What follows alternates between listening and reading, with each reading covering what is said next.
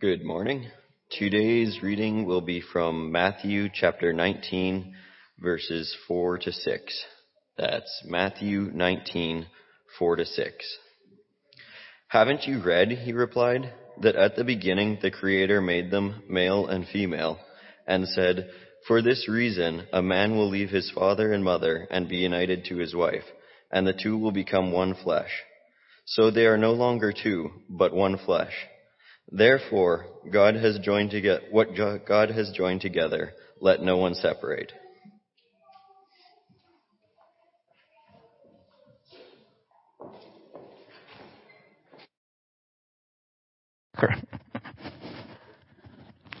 Thanks.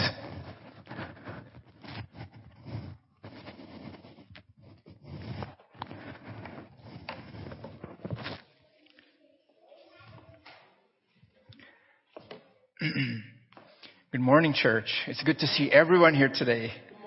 Good morning. Welcome to our worship this morning. I would like to start by a show of hands. How many of you guys, raise your hands, if you're married? Wow. If you guys are watching online here, there's a lot of hands up. Like more. Keep your hands up, please. Keep your hands up. We're working out. Keep your hands raised if you have been married for longer than 5 years or longer. Pretty much everybody's still up here. Okay, good. So keep your hands raised if you've been married for 10 years or longer. Okay, we're starting to go down a little bit. That's good. Still a lot. You guys are gonna have your hands like a workout here. Keep your hands raised if you've been married for 20 plus years. There's still some hands up. Okay? And this is when I put my hands down. Okay? Raise your hands up if you've been married for 30 years or longer. Wow, 30 years or longer. Look at this. There's probably about 1, 2, 3, 4, 5, 6, 7, 8, 9, 10, maybe 10 to 15 couples still hands up raised. Keep your hands raised if you've been married for 40 years or longer. 40 years or longer. Oh man, look at this. These guys definitely know a thing or two about marriage that many of us still don't yet know, okay, because of where they are in their marriage. How about, did I say 40? How about 50 years plus? Man, 1, 2, 3, 4, 5 couples right here. Thank you for your faith. Thank you for your example. Thank you for your experience. How about 60 plus years? Do we have hands up? 60 plus years? Wow, 2 couples. We got to clap for that. Wow. 2 couples here tonight have been married for 60 plus years. Amazing. So why do you want to get married? That's the question that Linda and I ask to couples who come to us and say that they want to get married. That's one of the first questions we ask them. Why do you want to get married? In our experience, 100% of them say that the reason why they want to get married, the biggest reason why they want to get married is because of love, which is a very good reason why to get married. Okay? If we're being honest, those of us who are married, that's the reason why we will give that we want to get married, is because we love, the other person. We want to get married to them. We want to get married to each other because we love each other. It is good to know the reason why we want to get married. But have you ever wondered why God wants us to get married? Have you ever wondered the reason behind God instituting marriage for us? That's a very good question to ask, because the answer to that question would lead us to be more and more like Jesus. The answer to that question will allow us to understand what marriage is really all about. So we can take our attitudes, our reasons, and our thoughts about marriage, so we can align it to the desires and will of God for marriage.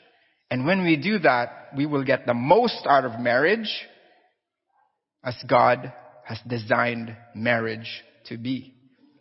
So this morning, that is what, I'm just going to turn this on. Hold on.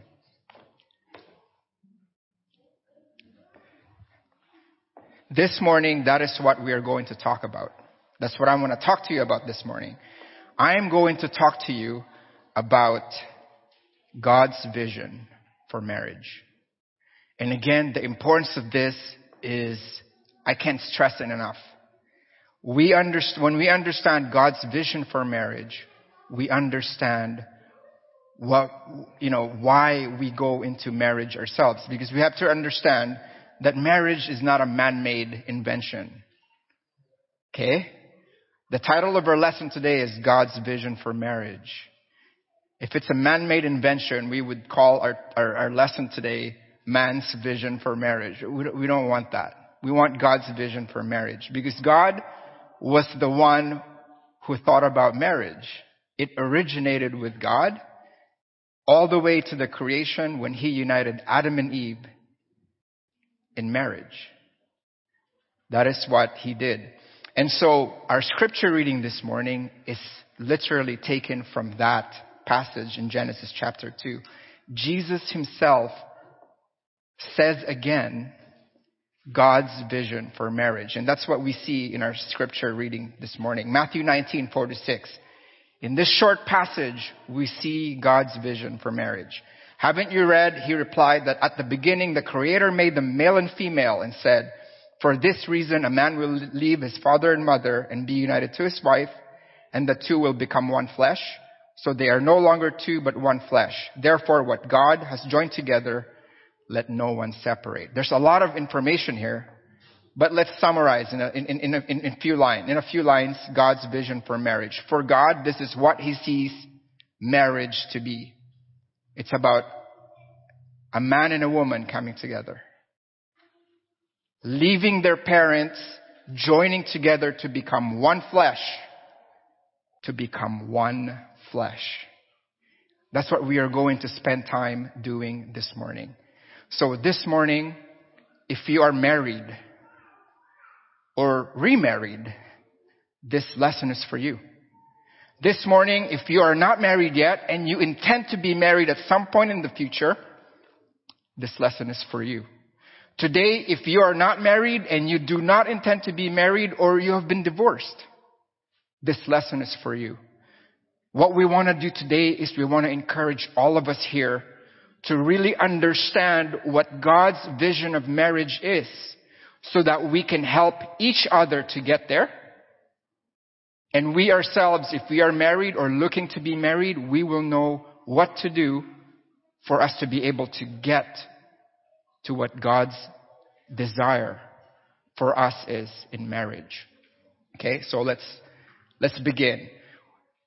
Again, God's vision for marriage is oneness between husband and wife. One flesh. This morning, our study is going to be simple. We're going to talk about two things. We're going to talk about what does this mean? Number one. And number two, we're going to ask the question, well, what does it mean to us today? What are the implications for us today? And what does that entail for us today? Okay, so first, what does it mean to become one flesh? You know, in marriage ceremonies today, there's like a ceremony within the ceremony itself. You guys know what I'm talking about? If you've been to a marriage ceremony before, you've probably seen like symbols that people have that really demonstrate what becoming one flesh is all about. Have you guys noticed that? I know I'm Filipino and we have all these symbols. I think we did all three of them in our wedding. But I'm just going to give you an example to really understand what this one flesh literally means. Okay? At our wedding, Linda and I's wedding, we did this candle thing. Have you guys seen that? The candle ceremony within the ceremony? So what it is Linda, at one part of our wedding, I'm standing here in one end of the stage and she's over there at one end of the stage and we each have a candle in our hands. Okay? And I have this candle and what happens in the ceremony is I light my candle. And she does the same with her. So we each have a candle in front of us in our hand that's lit. And then in the middle of the stage, there's one big candle that's not lit. Okay, you guys see the idea here, right? So what we do is we go towards that candle and we light that candle with our candles. Okay, I think I have a picture here that Linda was able to take up. I know it looks like it was taken in 1942. But it's not, because Linda and I were cheap, right? Like this is the biggest regret that we had at our wedding is we didn't have professional photographers. Okay? We gave people like, those disposable, film cameras, and that's the result. Okay? So that's what we did. We light the big candles. Do you guys see where this is going? Becoming one flesh. But this is not the last part of this little mini ceremony within a ceremony. There's one last part that we had to do. Do you guys know what it is? We had to go back to our spots. Okay? Blow out our candles. The ones that we had in our hands? We had to blow it out in front of the people and come together towards that candle. Without our little candles in our hands. Because that's our candle now. Husband and wife coming together to be united, to become one flesh. Because marriage is something that God has instituted. And He has instituted it to last a lifetime. And He instituted it for our own good. So I would suggest that you find this individual that you really, you don't just want to be able to live with them, right? You marry them because you can't live without them. You want to make that life with this individual because you want to make that shared life with them. One mind, body, spirit, and heart. That is what a marriage union is supposed to be like. Right? Now, what I want to talk to you about now is this idea that, since being one flesh is literally God wanting us to meld our mind, our heart, and our body and our life together in marriage, what does that mean for us today? We're in a second part of our lesson today, okay? We understand now that yes, being one flesh is this vision that God has for us. Right?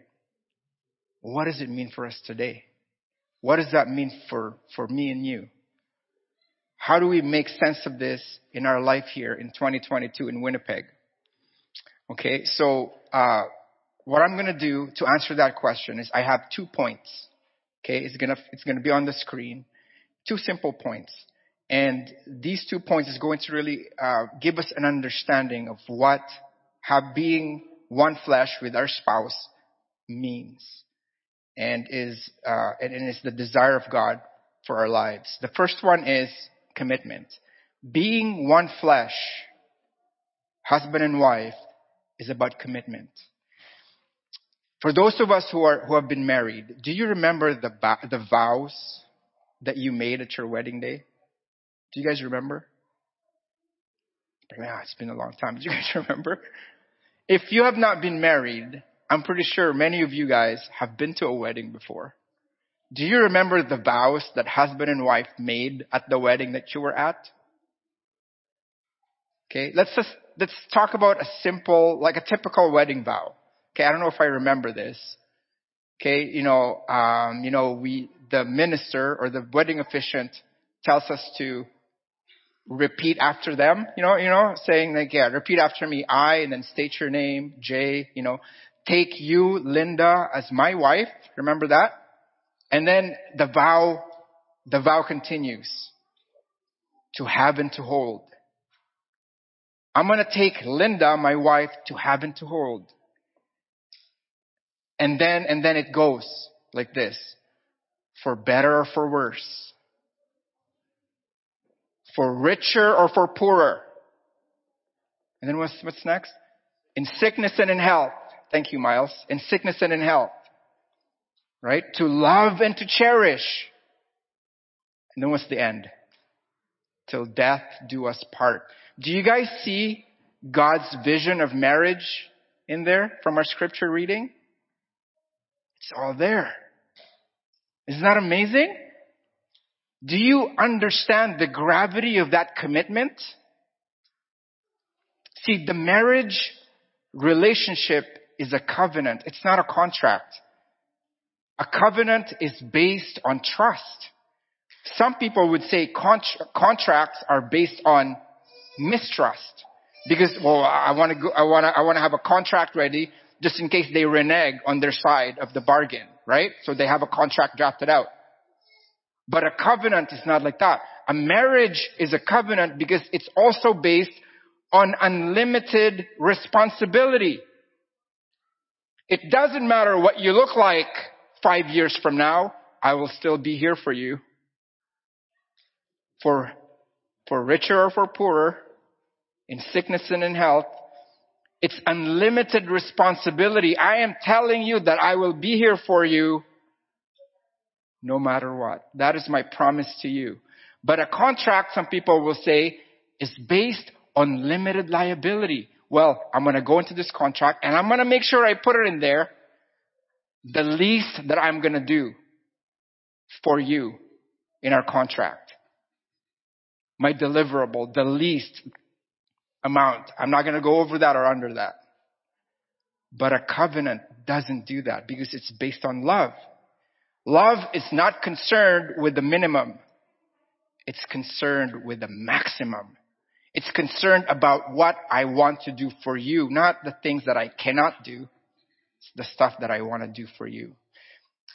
That's the commitment in marriage that we are to have, being one with our spouse. Okay? Now, the Apostle Paul likened this idea of being one flesh to the relationship between Jesus and the church. Do you guys remember that? That is in Ephesians chapter 5, verses 31 to 32. For this reason, a man will leave his father and mother and be united to his wife, and the two will become one flesh. This is what we're talking about, right? But look at his application of this particular passage. He says, this is a profound mystery. And then he goes on and says, but I'm talking about Christ and the church. He says that our marriage relationship is like the relationship between Jesus and us. What a beautiful analogy.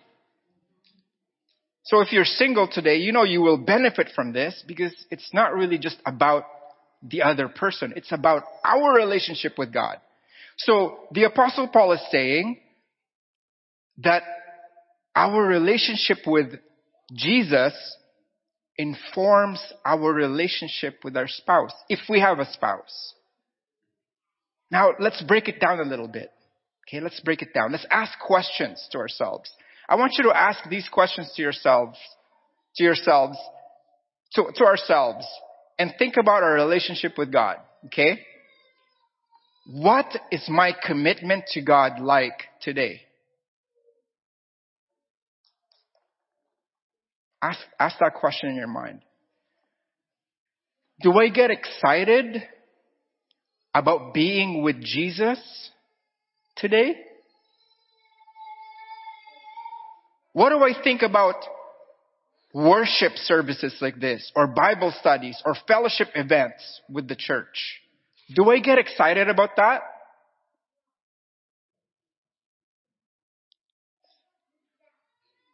How do I generally feel about praying to God and being with Him in His Word? Okay, I'm going to go deeper. Okay?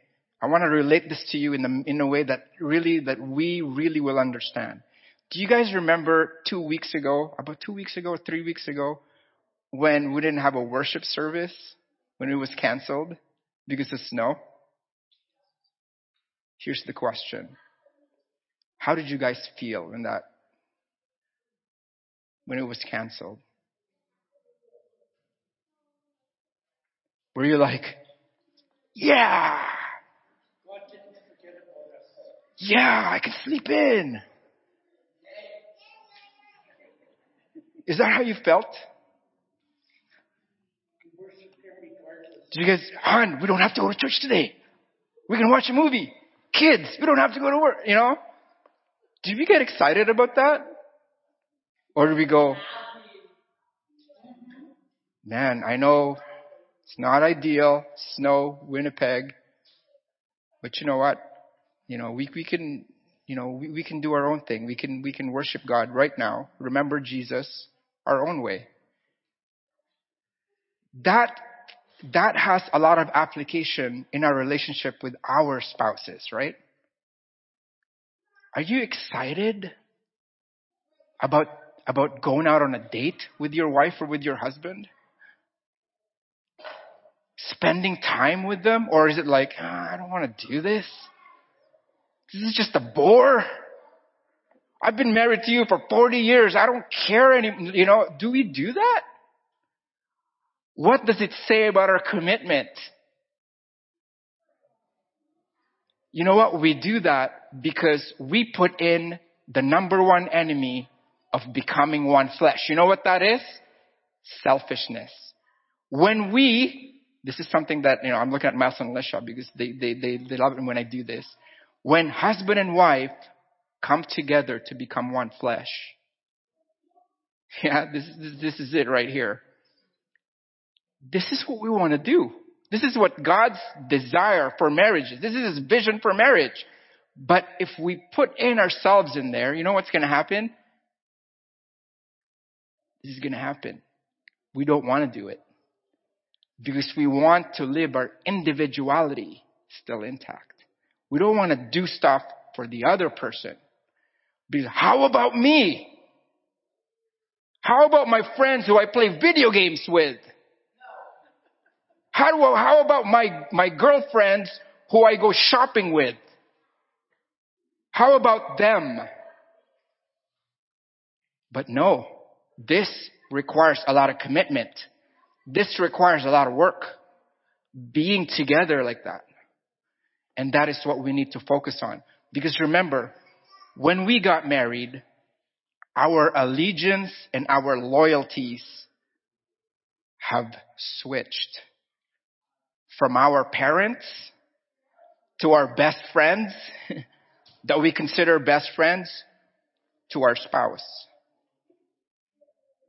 My loyalty is now to that lady over there. Not to my parents. To her. Not to my work. To her. When I make money and I bring the money in, I don't say, where's your contribution? This is my money. This is our money now. Do you guys understand that? Even my body is not my body anymore. It belongs to my wife now. That is what it means to be committed to this relationship. Okay? Now,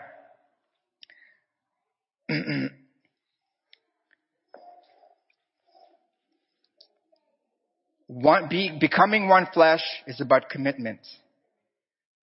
The last thing that I want to talk to you about becoming one flesh is the fact that becoming one flesh is also about companionship. Okay? When God made when God made man, He realized that it is not good for the man to be alone. So what He did was He made a companion or a helper for Adam. This is what our marriage is also about. It's about loyal companionship. Again, our loyalties now lie to our spouse, not to the government, not to our principals at school, or not to our work, not to our bosses, not to our best buddies at school or work or what have you, but to our spouse. But companionship is something that we need to really pay attention to. I remember one time, Linda and I got engaged, and we were about to get married. No, we were dating for 6 years, but during that time, we knew we were going to get married. But our engagement is different in the Philippines. We had to have both families there and tell them that we're getting married. It's really a nerve-wracking event. So you guys know, some of you are Filipinos, you know what's going on. So we're there, and we tell our families, we stand together and say we're getting married, and it's all good, right? And then I remember, because I was still in the military at the time, obviously I was starting out in the military at the time. Well, I was 5 years already in the military at the time, and after that I was gonna leave. I was gonna go away for work. So I don't remember where I was gonna be. I think I was gonna go to the States at this time. And then I had to leave Linda to do all the planning for our wedding, and it's it's gonna be in about a week or 3 weeks or 4 weeks or so. But I had to leave. So in that traveling time, I was in a taxi cab. And in this taxi cab, there's the taxi cab is really bubbly, just like Chad, hey, how's it going, guys? It's just Chad. So this guy was like, hey, how's it going? It's like, oh, good, thank you. But I was sad because I just left Linda, right? But I got engaged, it's good, but I was sad. So I sit down, what's going on? How's it going? Hey, be happy for me today. It's like, what's going on with this dude in my head, right? And he says, today is my 40th wedding anniversary. It's like, oh, great, cool. Yeah, thank you. Appreciate it. Yeah. So I said, well, maybe I can learn from this guy. Hey, I just got engaged, officially. Can you tell me a thing or two, that would help me be set up for success in my marriage? He says, oh yeah, I have just the one for you. He says, my secret is this. My wife and I share the decision making. Okay, I was like, oh, this is good. This is good. And he says, the big decisions I take on myself. The important ones, that's me. But the small decisions, the inconsequential stuff, I let my wife deal with that. Did you guys hear that well? Did you guys hear that correctly? Because I was asking that question the whole time. I was quiet. Did this guy just say what he just said? I was quiet in the taxi, and I was like, am I going to pursue this conversation with this dude, or I'm just going to keep quiet? I don't want to hear what this guy's going to say next, because, at that point, at that time, I was the kind of guy who, if I knew something was not right, I'm going to tell you that. And I'm not going to tell that in a nice way. I'm going to tell you to your face that you're junk. I was going to do that to this guy, because I didn't know, maybe I should, I'm not going to do it. So I was quiet for a long time. But my curiosity got the best of me. So I asked, after maybe 10 minutes or 15 minutes of silence, I asked the guy, can you elaborate on what you just said there? And you know what the guy said? Without skipping a beat, the guy was like, I thought you'd never ask. I didn't want you to leave thinking that I'm a jerk to my wife. So this is the thing. This is the thing. The big things I do for myself, right? The big decisions, okay? Example, okay? Who should Canada's Prime Minister be next time? I decide that. The Premier, who's going to be the Premier of Ontario the next time? This was in Toronto, I think, right? And then who should Canada, where should the Canadian military deploy to next? Those big things, I decide. I don't give that to my wife to do, because I am the one qualified to do that.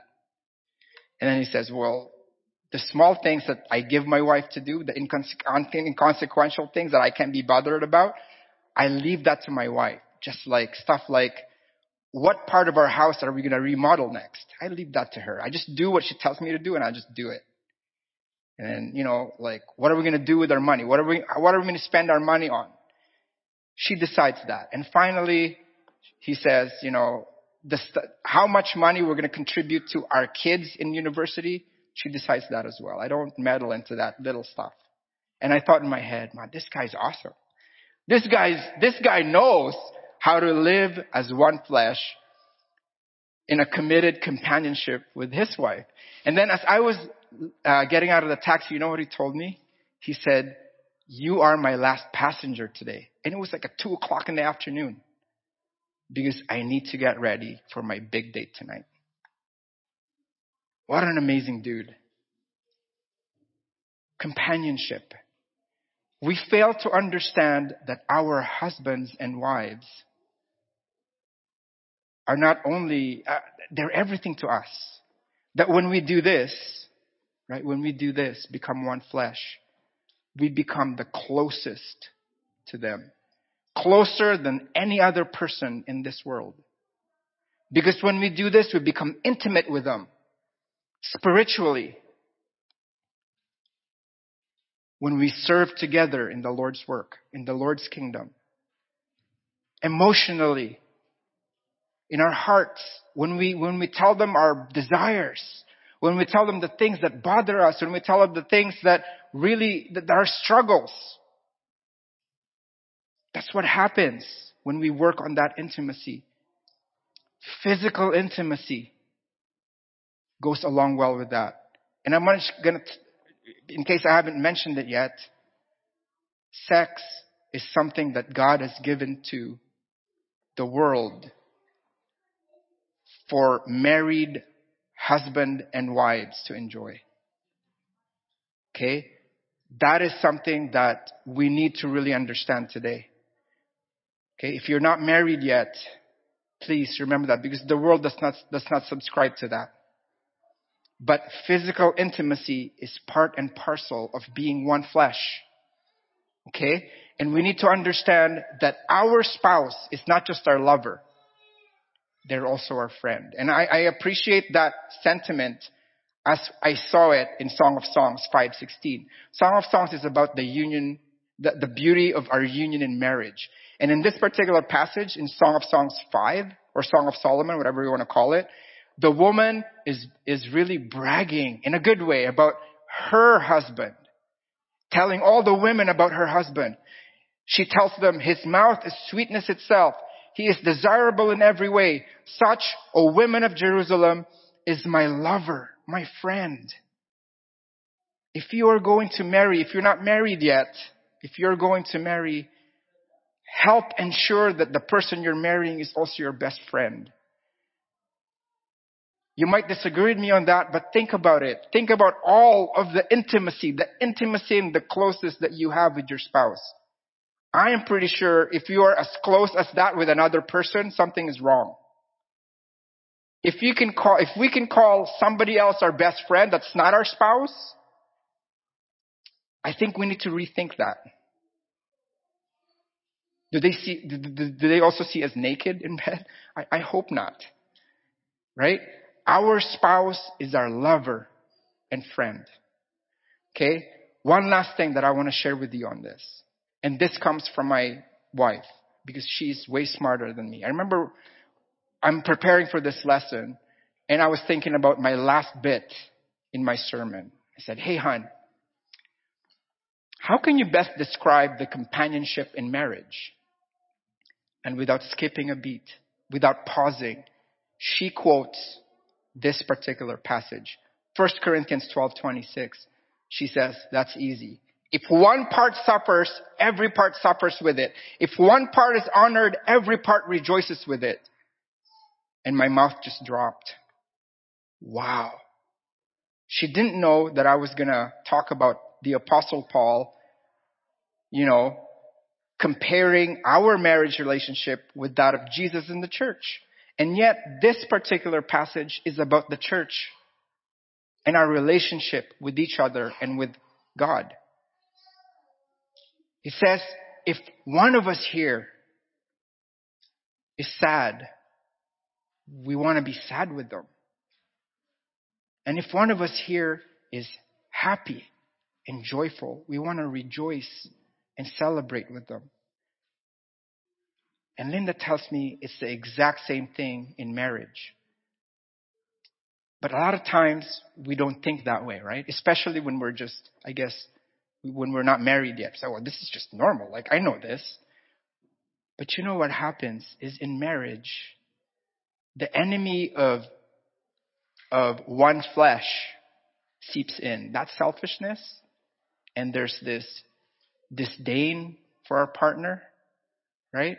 They do something that we think is not good or foolish or stupid, and we go, ah. And then then because of that, they suffer, and then we go, ha, I told you so. We do that. A lot of times when the other person is suffering, it's like we're happy about it for some reason. And when the other person is rejoicing, it's like we're sad about it because they're rejoicing. I pray that never happens in our marriage. And I pray that in our marriage, we get to be so close and intimate with each other. So much so that we really know what's going on in each other's lives. And we become the companions that God has initially desired for us to become in our marriage. God's vision for marriage is for husband and wife to come together, to become one flesh. Everything that we can think about just becoming one flesh, one mind, one spirit, one heart, and one body. We need to remember that it requires a lot of commitment, but this commitment is precious. This commitment is worth it because of the loyal companionship that God desires for us to have